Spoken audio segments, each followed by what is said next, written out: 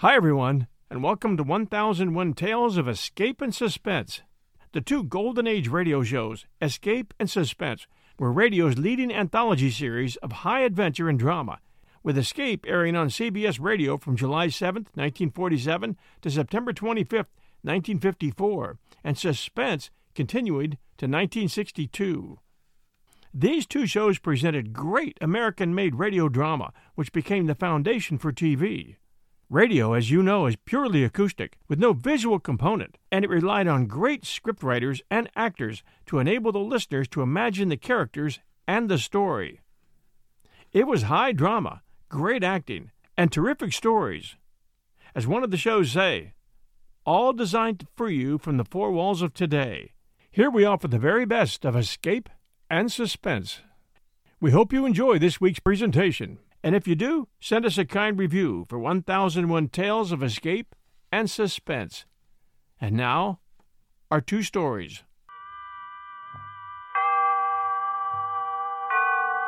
Autolite and its 96,000 dealers bring you Mr. Jeff Chandler in a story taken from life. Tonight's presentation of Suspense. Tonight, Autolite presents The Case Against Lou Doc, a factual document concerning the San Francisco Tong Wars, starring Mr. Jeff Chandler.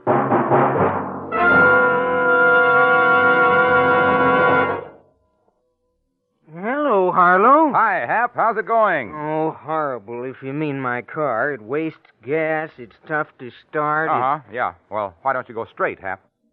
Straight, Harlow? Sure. Straight to your nearest Autolite spark plug dealer for a spark plug checkup. You see, Hap, the spark plugs are the heart of your car's ignition system, and they've got to be right. Now, he's got the exclusive Autolite plug check indicator that tells in an instant whether your spark plugs are right for your style of driving. Well, suppose my plugs only need cleaning. Why, Hap, your Autolite spark plug dealer has the specialized equipment to do the job properly. And if replacements are needed, he'll recommend ignition-engineered Autolite spark plugs, resistor or standard type, to give you smoother performance, quick starts, and gas savings. So, friends, see your neighborhood Autolite spark plug dealer soon. And remember, from bumper to tail light, you're always right with Autolite. And now, with The Case Against Lou Doc and the performance of Mr. Jeff Chandler, Autolite hopes once again to keep you in suspense.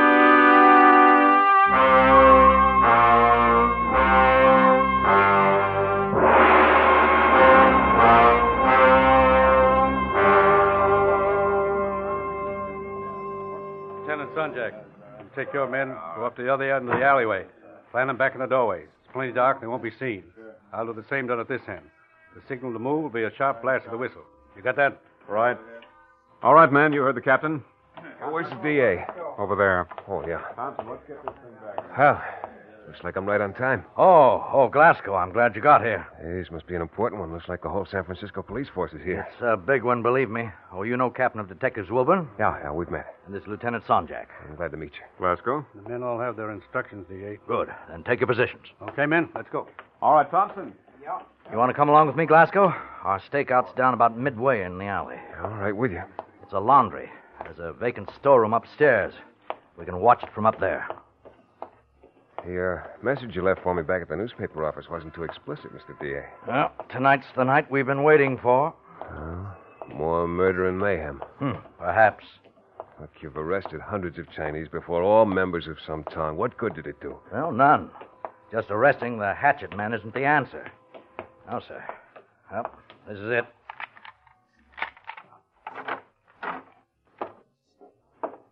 Smells empty. The Chinese laundryman who ran this shop was hacked to death in the last Tong battle they held along here. Come along. It's up those stairs. Who's having it out tonight? The Hop Ying Tong and the On Sings. Well? Kum Ji Ho and Lou Doc. Yeah. The two most popular and powerful Tong leaders. I agree with you as far as Kum Ji Ho is concerned, but as for Lou Doc... I'm more determined than ever to get him. This man lives a double life, Glasgow. By day, a sweet, smiling, and innocent silk merchant. And by night, a ruthless murderer of his countrymen. He won't stop the Tongs by convicting Lou Doc. Well, we'll be able to see everything from this window. Clear night. Yeah. 1,000,000 stars in the sky. We stood next to the open window above the laundry shop, fearless District Attorney Red Muccia and I, and we waited. From the window, we could see down into the dimly lit street called Sporefoot Alley. A narrow street lined on either side with butcher markets, curio shops, tea parlors, and more laundries. And some of those shops, fronts for hidden gambling dens, sultry, air-oppressed opium dens. Lou Doc, the man the DA accused of being the most notorious Tong leader in San Francisco, was all of that. But he was more. Lou Doc was my friend. He was a man of principles. Born in San Francisco and wanting to adapt himself to the ways of his Western brothers, he'd learned to speak, read, and write a pronounced English. He'd educated himself in the thoughts and ideas of the Western world. I knew Lou Doc, and I had my doubts that he was going to show up in Sporefoot Alley tonight. Cigarette, Glasgow? Yeah, thanks.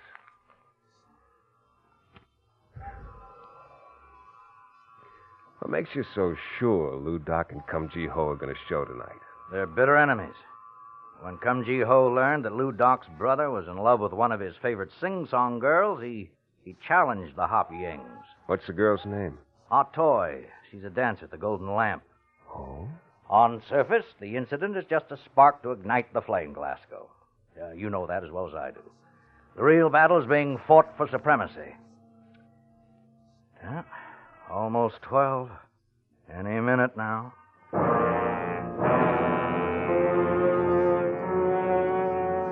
We didn't have long to wait. Because at exactly 12 o'clock, a loud, shrill cry rang out at one end of Sporefoot Alley. And at the other end of the alleyway, the reply. And another full-scale Tong war began.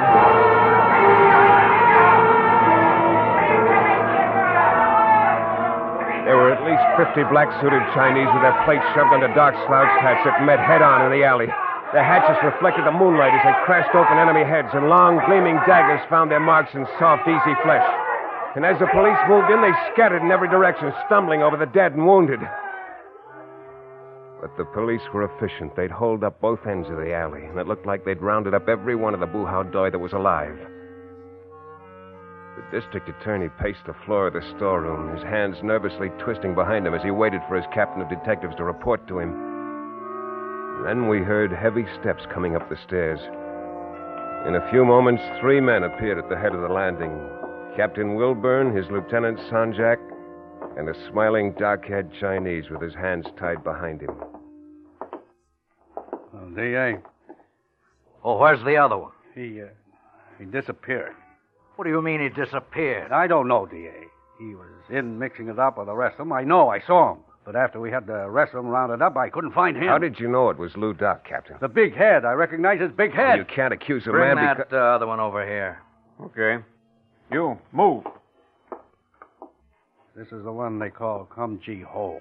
I know why you started this one, Kum Ji Ho. Oh, yes. How did Lou Doc manage to escape? Oh, yes.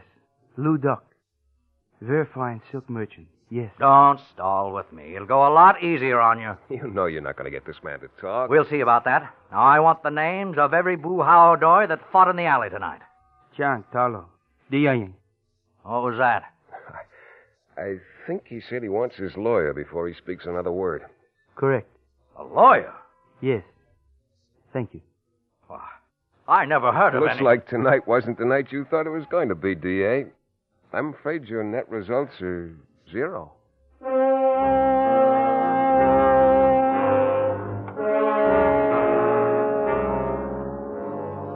District Attorney Muccia wasn't going to get Kum Ji Ho to inform on Lou Doc, no matter how hard he tried. For a Tong member to testify or inform on another, even your most hated enemy, which was a rival Tong, was certain death. And in most cases, members of your own Tong would carry out the death sentence. In the wild confusion of that battle, it would have been impossible to tell whether Lou Doc had taken part in it. Captain of detectives sworn he'd seen him I wanted to know for sure, so the following morning I went to his house of business. The little old Chinese sitting behind the counter didn't even glance up at me as I entered. I walked over to the door of Lou's office and knocked. A voice yelled enter in Chinese, and I did. I opened the door. Seated behind a bleached rattan desk sat the man with his big head, rocking back and forth. Lou Doc. Hello, Dan. It is nice to see you again. It's nice to see you. Please to sit. I was just about to serve tea. Thanks. Oh, I beg your pardon. This Dan is my beloved brother, Tommy. Mr. Dan Glasgow of San Francisco Tribune. How do you do, Mr. Glasgow? Hello, Tommy. You take tea with lemon, I believe. Right. I am most happy of this surprise visit, Dan. Here you are. Thanks. Most delicious. There were 7 men killed in last night's Tong War, Lou Doc. Tell me, Dan, do you prefer the Chinese or Indian tea? I said 7 men were killed in last night's Tong battle. Tommy. 最後正當嘅。威廉貓，你好，只有。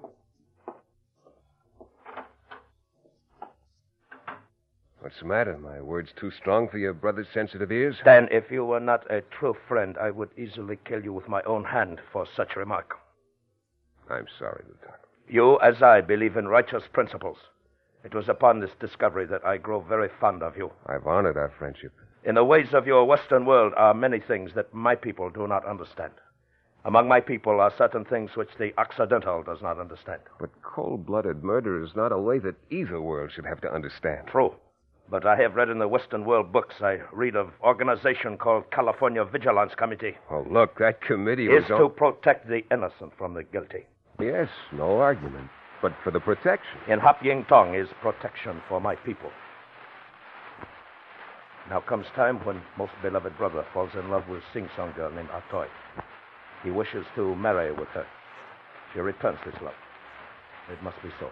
And so, in order to bring about this marriage, hundreds of men may lose their lives. If it is as the gods design, yes. There's nothing that I can say that can convince you to settle the whole thing peaceably? In China, perhaps by tribunal, but in San Francisco, then, it is not probable. We must settle this difference by other means. Oh, and I'm sorry, Lou Doc. I'm sorry for your people. There is no one upon whose heart this sorrow hangs heavier than mine.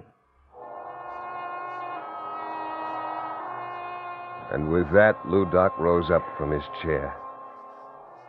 Stood staring at me for a moment through tear-filled eyes. Then he turned and strode majestically out of the room, his large head bent as if in prayer.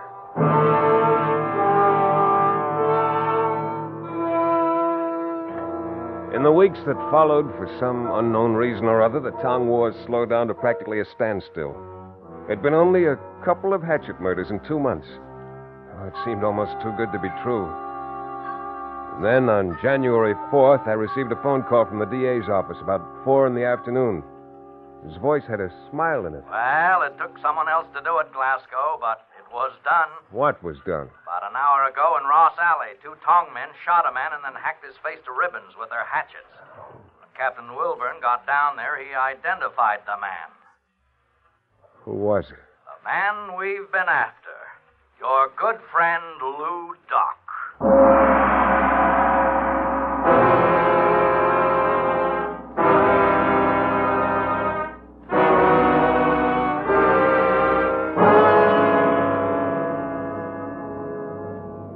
Autolite is bringing you Mr. Jeff Chandler in The Case Against Lou Doc. Tonight's production in radio's outstanding theater of thrills, Suspense.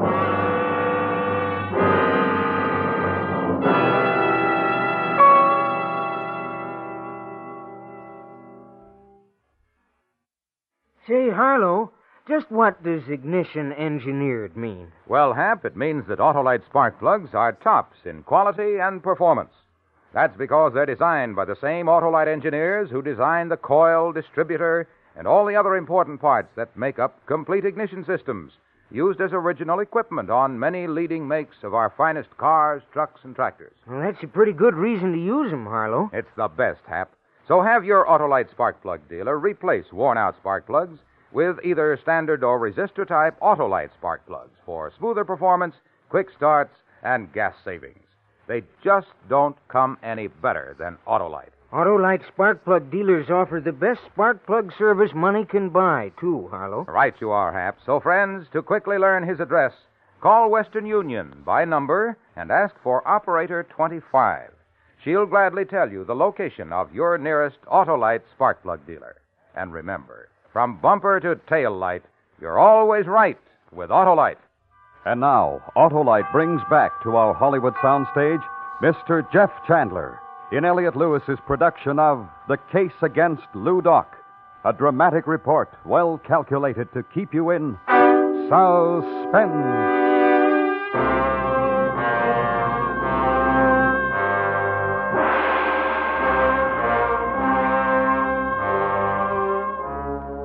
Lou Doc had been my friend, and the realization of what an impact his death would have on his following hit me. It was to be a great loss for them. I hung up the phone and decided to go down to the police station. When I got there, the desk sergeant lifted a tired finger and told me that Captain Wilburn was back in the morgue with Lieutenant Sonjak. Come in, Glasgow. The DA said you might be down. So you finally got Lou Doc. We didn't. It was a couple of rival tongmen that did the job. Did you pick him up? Nope. He got away. Want to take a look at him? Pretty bloody. Yeah. Over here. All right, Sonjak. Turn down the sheet. No.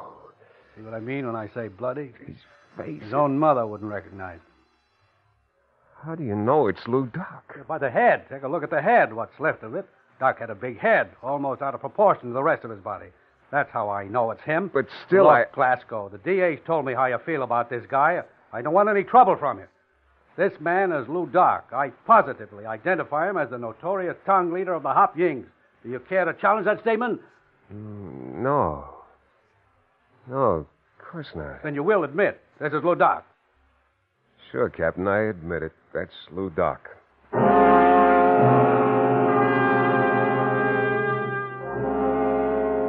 I admitted it because the thought suddenly occurred to me that here was the opportunity I'd been waiting for. The dead man lying on the slab in the police morgue was not Lou Doc. The police had no positive identification as to who the man was, but it looked like a perfect way to ease the pressure that was being brought to bear on them. Captain Wilburn knew that faceless man was not Lou Doc as well as I did.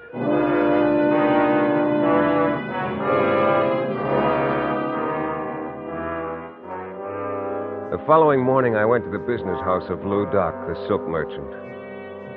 Just as I'd expected, the name on the door had been changed. Next door was a gambling parlor. I gave the password at the door and was admitted. I sat down at one of the fantan tables and began playing. I hadn't been playing long when I suddenly felt the presence of someone familiar standing next to me. 3.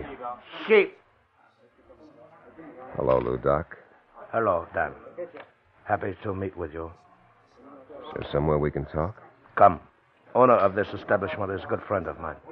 We shall use his office. All right, you lead the way. Come.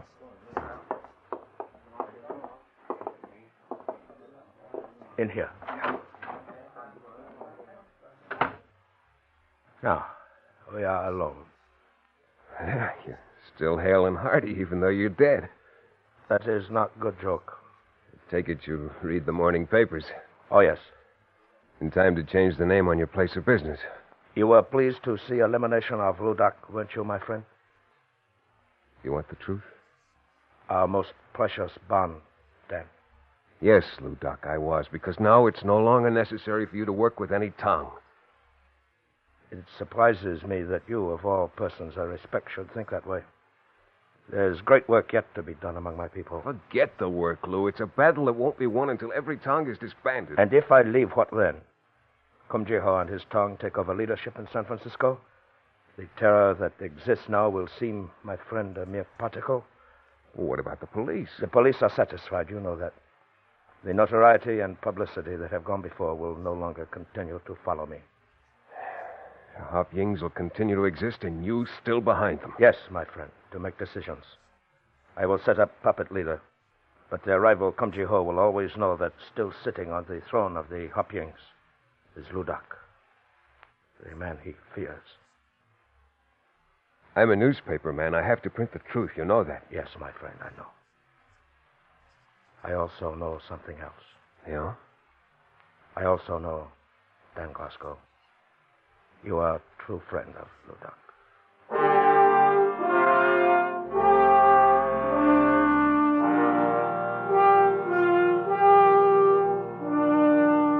And he was right. I knew the fight within myself had begun. To know that he was still alive, and yet never to print that fact. Because in doing so, I'd have to betray his friendship. A windy night in February, I was working late in the office. It was about 8 o'clock when one of the reporters came in and told me that Tommy Yu Shu, Ludak's brother, had been trapped in the cafe of his dancer girlfriend, Ah Toy. I rushed down to Dagger Alley. There wasn't a soul in sight. I started to walk. It was cold and heavy wind was blowing, but my hands were soaking wet with perspiration as I made my way up the cobblestone walk to the Golden Lamp. I imagined 100 eyes staring at me from dark doorways. Then I was in front of the cafe. I walked up to the door. It was bolted. Tommy Yu Shu. It's me, the newspaper man, Dan Glasgow. Let me in. Let me in, Tommy. Hurry. Thanks. What are you doing here? Word leaked out the Onsings had you holed up here. They sure do. You took an awful chance coming up that alleyway. Well, what'd you risk your neck here for coming here? A toy, Mr. Glasgow. Oh, I see. We planned to leave tonight, secretly. Somehow they learned of our plans. It was our toy's father who betrayed us. Her father? Please, Tommy. My father was threatened. There was nothing he could do. I'm willing to die with Tommy. Does Ludak know you're here? No. Then call him. Tell him to call the police. You have talked with my brother, Mr. Glasgow. You know he would never do that. But you'll never get out of here alive. Then it must be so. Oh, I don't understand it. You'd be willing to commit suicide because of some silly, superstitious, and clannish idea that the only way to deal out justice is through force. Well, you and your brother and everybody who thinks that way, Tommy, are wrong. Maybe the idea of tongues originally were good ideas, but the goodness has gone out of them. I'm going to call the police. One moment, Mr. Glasgow. I'm sorry, but I cannot allow you to do that. All right, Tommy, you can put away the gun. I won't call him. Can I call your brother? Perhaps that is best. Thanks. Tommy gave me a number to call. Ludak answered the phone himself. His voice remained strangely calm when I told him what the situation was. He told me he was coming right down, warned me to stay in the cafe. Then I hung up. The three of us, Tommy Yu Shu, the sing-song girl Ah Toy, and myself, sat down and waited. 20 minutes later, I heard a car screech to a halt down at the end of Dagger Alley. I opened one of the small windows, stuck my head out, and looked down the narrow street. A long black car was parked at the curb. Then the car door opened, and Ludak stepped out, alone, and he began his long walk up the cobblestones to the cafe.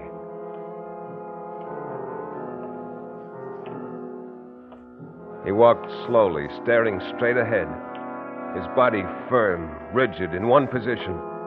It was just the movement of his legs. Wearing a long black coat, he looked like a giant as he took long strides, holding his oversized head high. Lou! Hello, Don. You better get inside. There must be at least 25 of them out there. I'm all right. Tell Tommy to come out, But, Don. Lou, you don't have a chance. They won't attack me. They haven't the nerve. Tell Tommy to come up. Tommy, he wants you to go with him.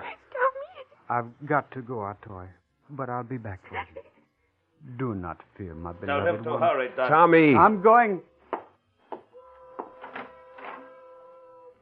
Hello, my brother. It is And good you. to see you. Goodbye, Don. I see you soon again. Soon, Lou Doc.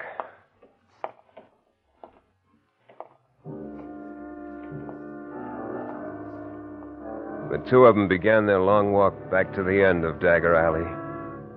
Lou Doc's hand closed tightly around his brother's arm, walking slowly but steadily toward the black car. They weren't 10 feet from it when from out of one of the dark doorways a figure jumped into view. It was Come Ji Ho. Come Ji Ho let go with 4 wild shots. Lou Doc whirled, covering his brother, at the same time whipping out a gun and firing. Tommy opened the door of the car, got in and started it up. Then Lou Doc fell to his knees, still firing. Tommy gunned the car away. Lou Doc pitched forward on his face, emptying his gun. Come Ji Ho dropped to the pavement, clawing at his bloody face. He twitched for just a moment. And then he lay still.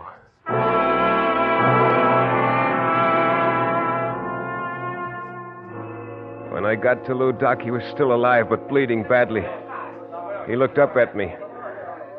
Much pain, my friend. Much pain. There'll be an ambulance any minute now, Lou. Just hold on. This is not death I prayed my ancestors to give me then.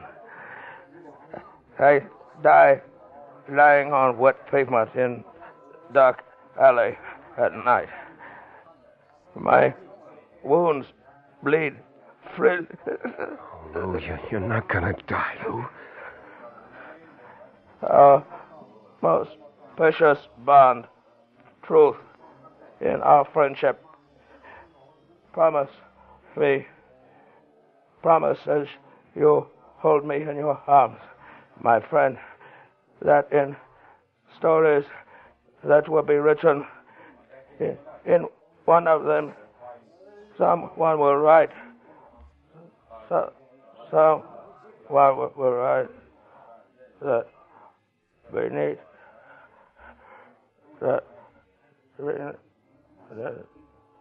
Beneath the cloak of the legend of his notorious reputation, there existed a man who believed in the principles of righteousness for all his fellow men. Who is there who can sit in judgment and proclaim that there was any case but goodness against the man named Lou Doc?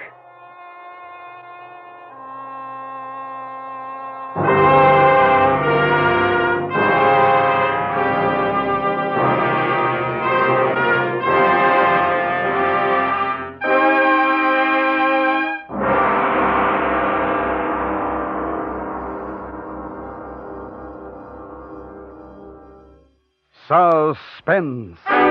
Presented by Autolite. Tonight's star, Mr. Jeff Chandler. This is Harlow Wilcox speaking for Autolite, world's largest independent manufacturer of automotive electrical equipment. During the early months of 1952, the Autolite family will join together in saluting the leading car manufacturers who install Autolite products as original equipment right on their assembly lines. Our Autolite family is made up of the nearly 30,000 men and women in 28 great Autolite plants from coast to coast, and in still other Autolite plants in many foreign countries. Our family also includes more than 18,000 people who have invested a portion of their savings in Autolite, as well as 96,000 Autolite distributors and dealers in the United States and thousands more in Canada and throughout the world. The Autolite family will have the privilege of saluting the Plymouth division of Chrysler Corporation on the next Suspense television program. If you live in a television area, check the day and time of Suspense on television so that you won't miss this program. And remember, from bumper to tail light, you're always right with Autolite.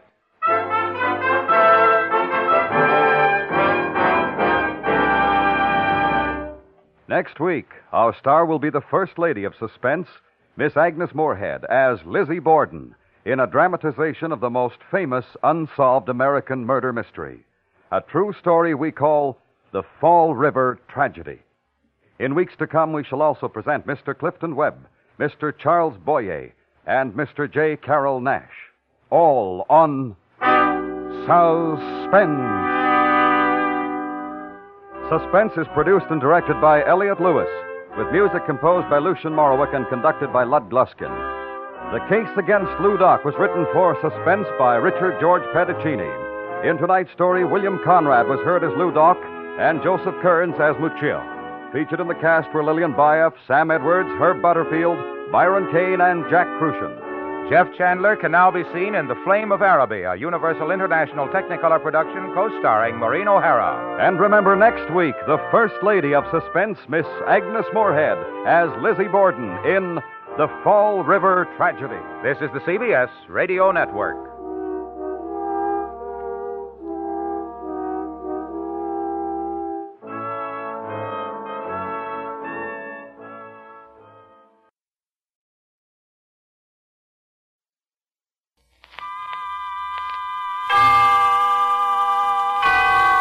Autolite and its 96,000 dealers bring you the brilliant young motion picture star, Mr. Richard Basehart, in tonight's presentation of Suspense.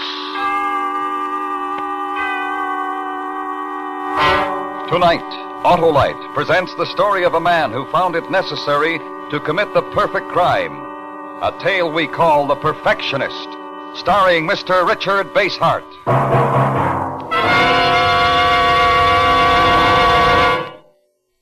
Hip, hip, hooray! Hip, hip, hooray! Hey, Harlow, why the cheers? For the team, Hap. What team, Harlow? Why, the team under your car's hood. The Autolite Electrical System, the family team of precision-made units, including the generator, battery, coil, distributor, starting motor, and all the other important parts of the complete Autolite Electrical System used as original factory equipment on many leading makes of our finest cars, trucks, and tractors. Does this team play full-time, Harlow? It works full-time, Hap. Every time you press the starting switch, every second your engine is running, and whenever you use your horn, lights, or radio. That Autolite Electrical System is a real winner, eh, Harlow? You bet, Hap, with all units related by Autolite engineering design and manufacturing skill to give you the smoothest performance money can buy.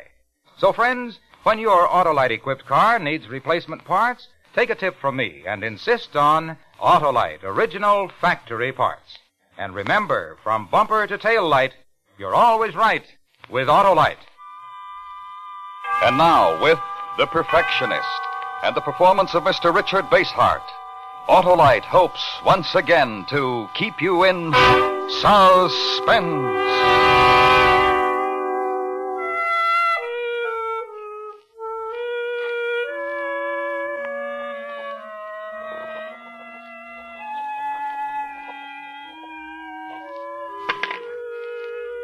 There. It's all written.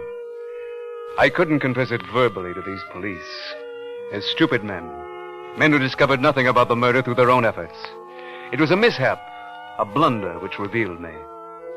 I know. I killed him.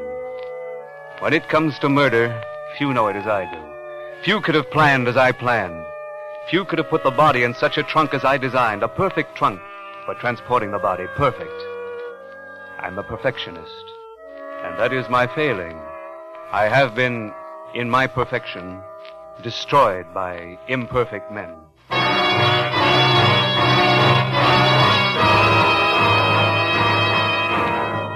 man I killed, he was old enough to be my father. I had planned each step and shipped his body in the trunk to a city only 90 miles away from the scene of the murder. Only 90 miles. And it was the fourth remaining step of a calculation in which each move had the precision of a mathematical equation. Your check, please. Here you are. It's a medium-sized trunk. Now, we go by the numbers. It was train 91 out of Carlton. We arrived 30 minutes late at 7:21 a.m. precisely. You should have been a train man. You're better than the dispatchers.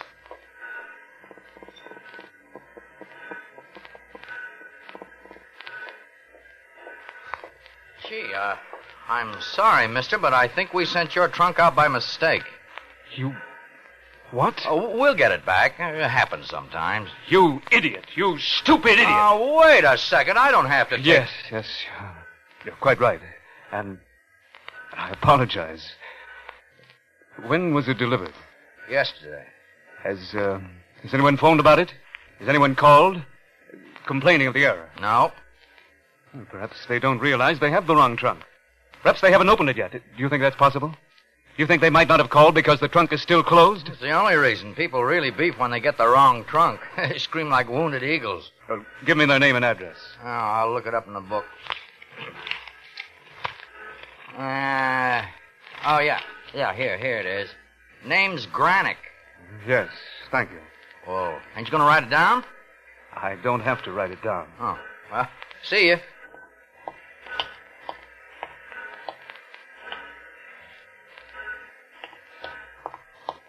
Clerk, let me see that trunk. What? I want to see the trunk. I want to be sure it's not mine. The claim check's wrong. Yes, perhaps that's where the mistake lies, in the claim check. Okay. So much nonsense about a lousy trunk. Yeah, it's right here. Come on in here and look.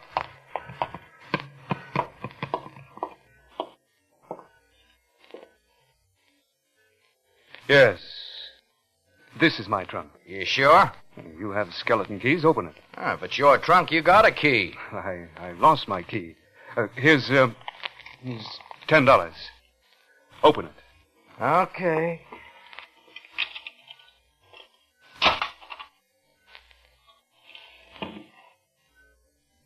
That is my trunk. The drafting equipment, surveying instruments, they're mine. The tags must have been mixed up.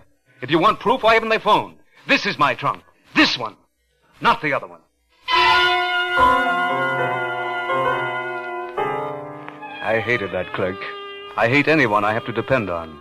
And I had to depend on him. I had to ask him to help me when I know you can never trust anyone's help, ever. But I had to discover who the other people were, and their trunk would tell me. I had to know their secret before they found out mine. Take their trunk, not to exchange it with mine. They might doubt me, ask me to open it. No, I had to get my trunk my own way and dispose of the body before anyone missed the man I had killed.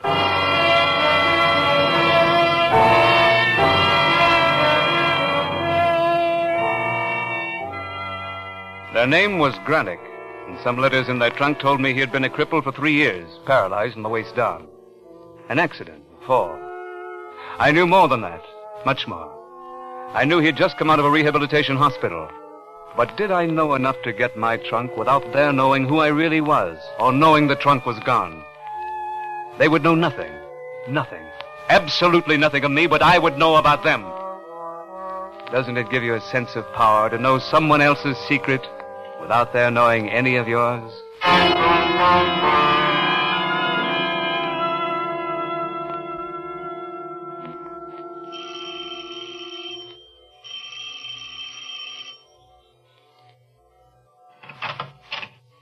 Yes?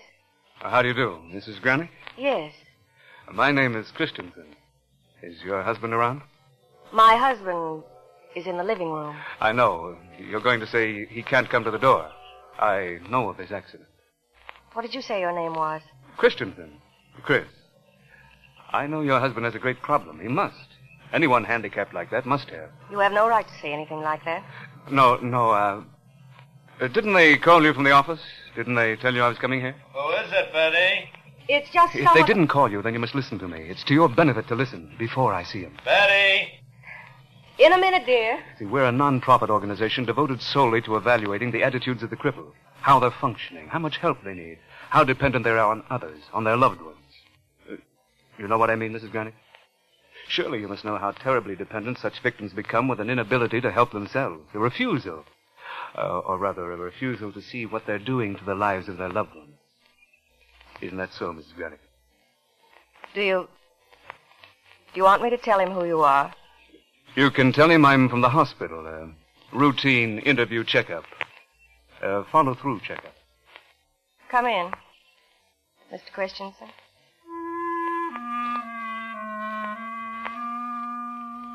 Two hours had been lost, but once more I began to feel better. Control of the whole situation was coming back into my hands. Once more I knew I could succeed. I could get the trunk and dispose of the body as I'd planned to do it, not as circumstance dictated. And because I had control again, I was able to listen to this wasting hulk of a man, this William Granick, as he regaled me with his memories. But the trunk.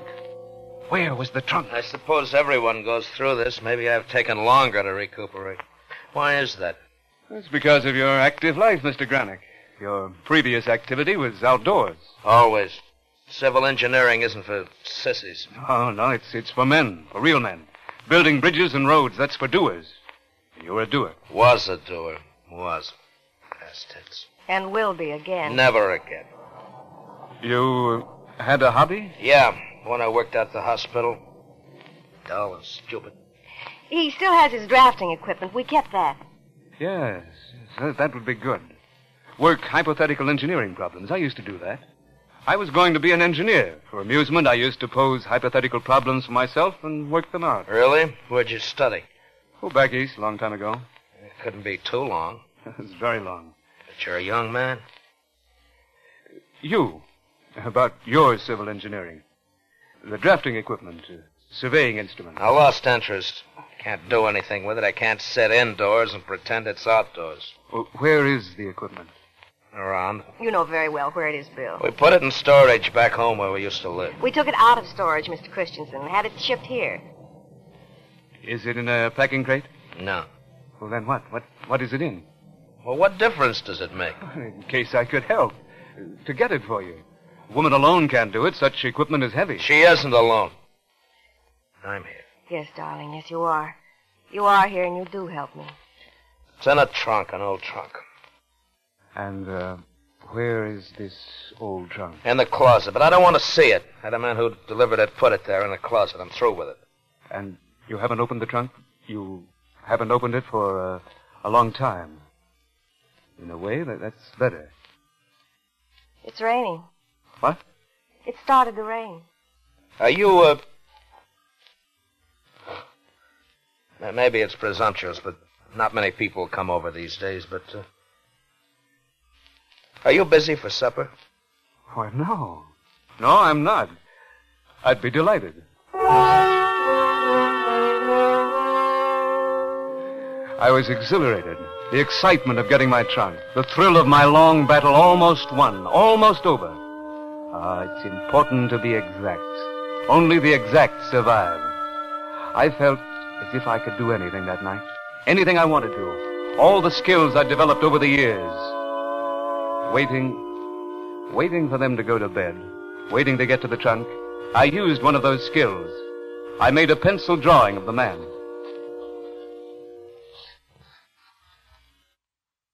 All right, turn your head. A bit this way. I guess. There, that's it. No, it's not right. We'll start over. It's about the 10th time. I'm going to do this in oils, ultimately. It must be right. Exactly right. Yeah, maybe in engineering, you have to be that accurate or a bridge would collapse if we went off a fraction. But in this? In Europe, I studied in Europe. I was told I had a great talent, a truly great talent. Correggio, you ever heard of him? He's a great teacher. He told me I'd never make a living at it because I was too demanding of myself. That's not good, to be too demanding. Expect too much of yourself. It's wrong. It's gone. Once you decide to abandon a talent, never turn back. My husband is going to turn back. Of course, but that's different.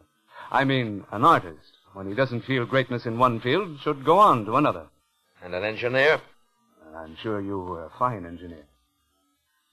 Yeah. I was one of the best. He's won awards. Mr. Christensen? Would you like to see him? Why, yes. They're in the trunk, honey. I'll show you. No! Please, don't bother yourself now. We'll have lots of time to talk.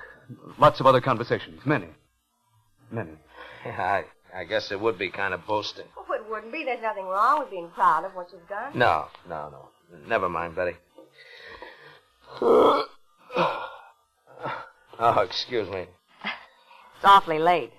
You know, Mr. Christensen, you've been kind of good for me. Brandon.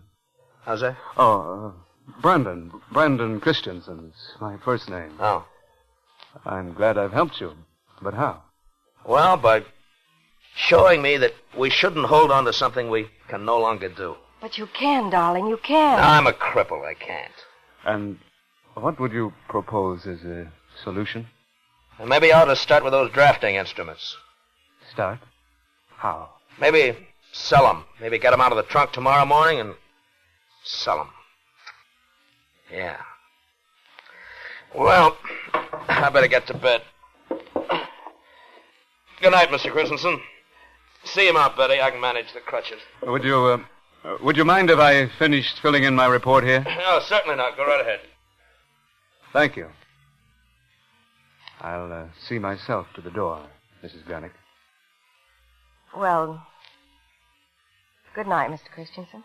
Yes. Good night.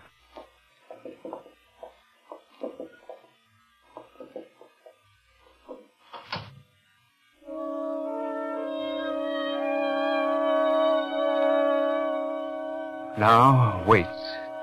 Wait for them to sleep.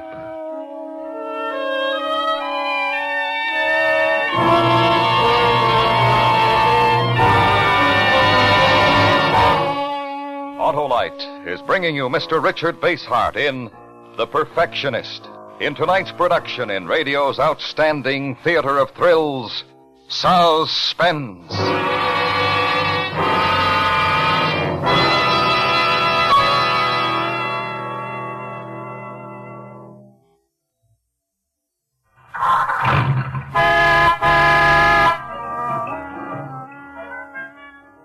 Hey, Harlow, what are you doing? I'm showing you how the Autolite electrical system in your Autolite-equipped car provides the power for starting the engine, sounding the horn, and playing the radio. And the lights and heater, too, hey, Harlow? Right, Hap, as well as the power that's so important every second your engine is running. They're all powered by the Autolite electrical system, in which every unit and component part are related by Autolite engineering design and manufacturing skill to give you the finest performance money can buy. The electrical system is mighty important to us car owners, Harlow. And that's why you should treat your car's electrical system to a periodic checkup at your authorized Autolite service station or the dealer who services your make of car. You can quickly locate your nearest authorized Autolite service station in the classified section of the phone directory. Or call Western Union by number and ask for Operator 25. She'll quickly tell you the name of your nearest authorized Autolite service station. And remember, from bumper to tail light, you're always right with Autolite. And now, Autolite brings back to our Hollywood soundstage Mr. Richard Basehart in Elliot Lewis's production of The Perfectionist, a tale well calculated to keep you in suspense.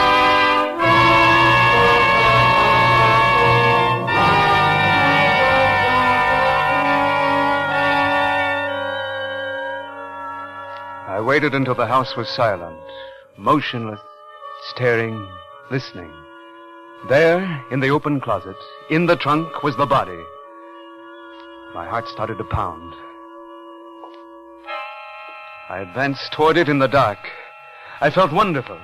Here, so near completion. Here, in the dark. In a moment, I would have it open.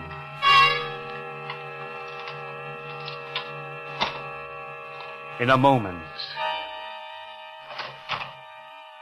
She came into the room and turned on the light. I slammed the lock back and whirled to face her. What do you want, Mr. Christensen? I only wanted to... You had the key to that trunk, didn't you? I wanted to tell you something. Yes?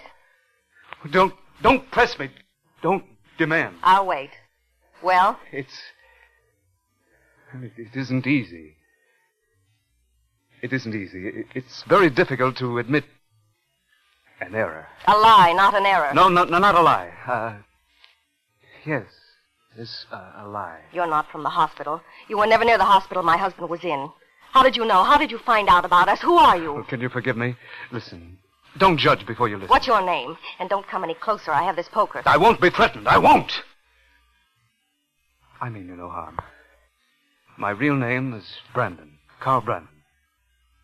I mean you no harm at all. Please believe me. Please. Please. Why did you come here? I'm a student. Yes, I was in the army and wounded. I had wonderful dreams and plans about what I'd do after I got out. Wonderful dreams. My father's a rich man. He's old and rich. But I couldn't take anything from him after the war. And a pension isn't enough. But I couldn't take anything from him anymore. He gave me money and he told me what to do all the time. Why did you come here? I obtained a part-time job in the hospital to support myself. I did work there, you see. But in their storage room. And I heard about the trunk your husband had. With his drafting equipment in it? Yes. The valuable equipment. I knew I could steal it and sell the things. I knew they were valuable. I know about things like that. I can tell you the cost of each instrument. Didn't the fact that my husband and I couldn't afford to buy new ones affect you any? Yes, that's what I'm trying to say. Yes, I admitted everything. Why do you keep accusing me? I admitted everything and I ask your forgiveness. Yes, I was wrong. What more can I do? What more do you want me to do? To leave. Return to my father and say that I was wrong. I made a mistake. That he was right. Give me money. Tell me what to do. Order my life. Live my life. Show me my failings. Show me where I'm not as strong as he, as bright as he, as strong as strong. No, wait. Don't leave. What? Stay a while. Just a minute.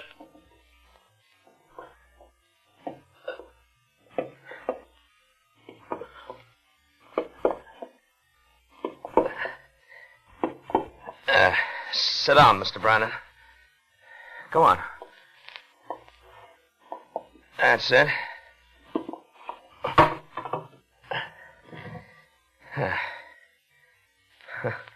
The Mr. Brandon sounds wrong. Mind if I call you Carl, isn't it? Yes, Carl. Carl Brandon. It's a nice sounding name. Betty, make some coffee, will you, honey? Coffee? Yeah. How do you like it, Carl? Just plain black coffee. The way they drink it in the Army, huh? The Army? Oh, yes, always. I was in myself. I know what it's like to come out and be hit with civilian life. It isn't a problem. There's nothing one cannot work out if one has the willpower and the self-discipline. No, I couldn't have. Not without Betty. It takes a woman or a friend or just somebody who cares.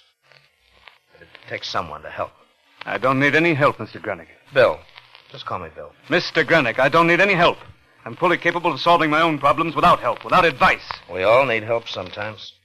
None of us can live without it. You're bitter. I can understand it. I've felt it. But you have to listen to other people sometimes. Now, why don't you try your homey little platitudes on yourself? Did they do you any good in that wheelchair? If they made you bounding with hope and ambition? Are you a better person now than you were before you were paralyzed? Don't preach to me. You'd better leave right now. Now. No, Betty. You have to listen. Maybe he's right, too. Maybe he can see my problem clearly the way I can see his. I can't stand waiting. Waiting sometimes makes me angry. I'm sorry. Sure, I understand. And even though I'm not too much older than you, Carl, I've seen an awful lot. I've been around a lot. And that's why, even though we might not meet again, I'd like to talk to you straight, like a member of your own family would. I don't need instruction. It's advice. And I don't need advice. We all need it sometimes, Carl. His advice was just like yours, to do things the way he did them. But letting me know that I could never do the things the way he did them. That I was incompetent and he was better, always better. I don't mean that, not that way. Well, I did something better, braver, something more daring, more skilled than he'd ever dreamed of doing. You understand? I've accomplished what he could never do. What do you mean? What are you trying to say? That you can keep your rotten advice to yourself. That you're nothing but a cripple. You're the cripple, not my husband. You're the cripple in your head. Only his legs are Betty. gone, but... All right, Carl. What is it that you've done that's so great? Get up. Go ahead of me. I'll show you. Do as I say, now. Right now.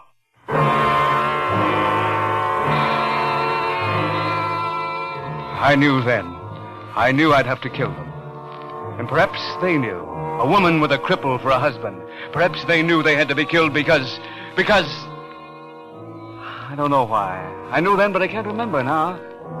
I knew more and more as they went fearfully toward the closet.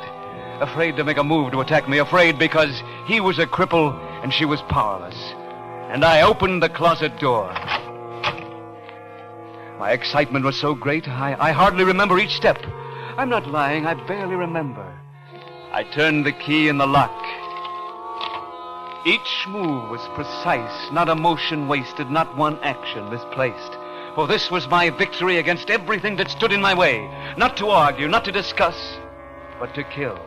To kill perfectly, quickly. Kill what stands in my way. Kill the Granics. Kill the man in the trunk, the man who looked like my father. And I swung it wide.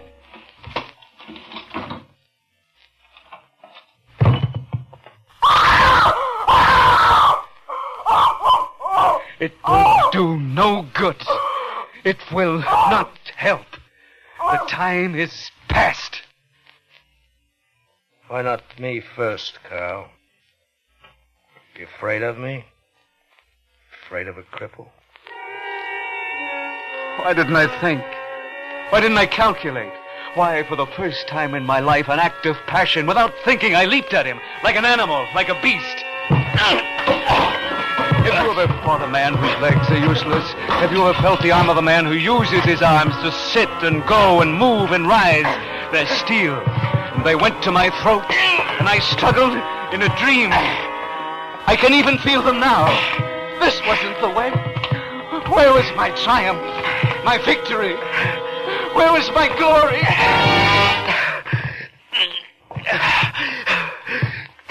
You afraid of me? Please. You're afraid of a cripple?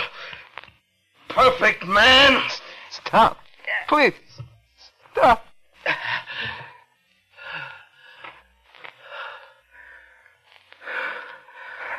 I didn't mean it.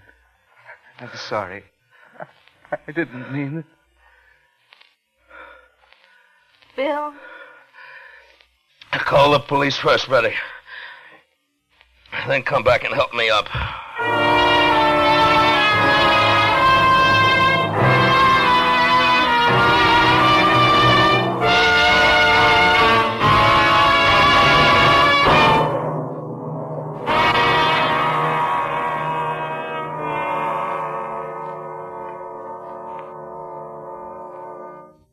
Suspense.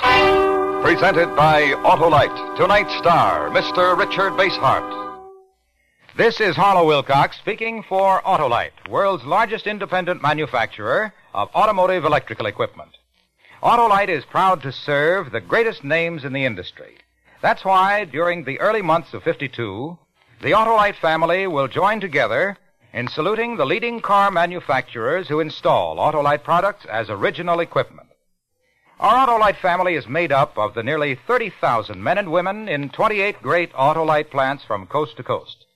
Our family also includes more than 18,000 people who have invested a portion of their savings in Autolite, as well as 96,000 Autolite distributors and dealers in the United States and thousands more in Canada and throughout the world. Our Autolite family will salute the Dodge Division of Chrysler Corporation on the next Autolite Suspense television program. Check the day and time of Suspense on television so that you will be sure to see this program. And be with us next week for another thrilling suspense program on radio.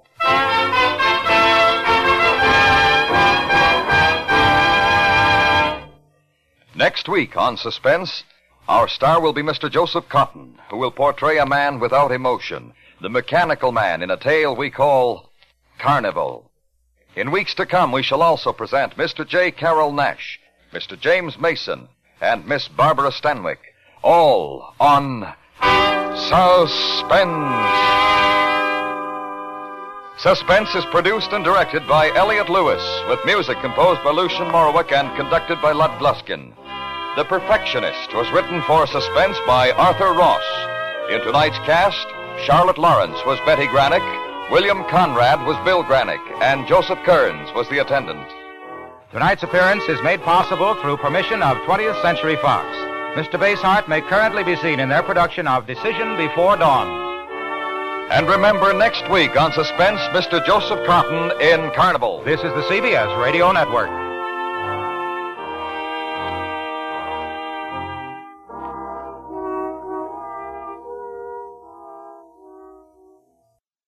Thank you for joining us at 1001 Tales of Escape and Suspense. This is your host, John Hagedorn. We try to alternate weeks with 2 episodes of Escape one week, followed by 2 episodes of Suspense the following week. New episodes of 1001 Tales of Escape and Suspense are available every Sunday at noon Eastern Time. We always appreciate reviews. Thanks for listening, and we'll be back next week.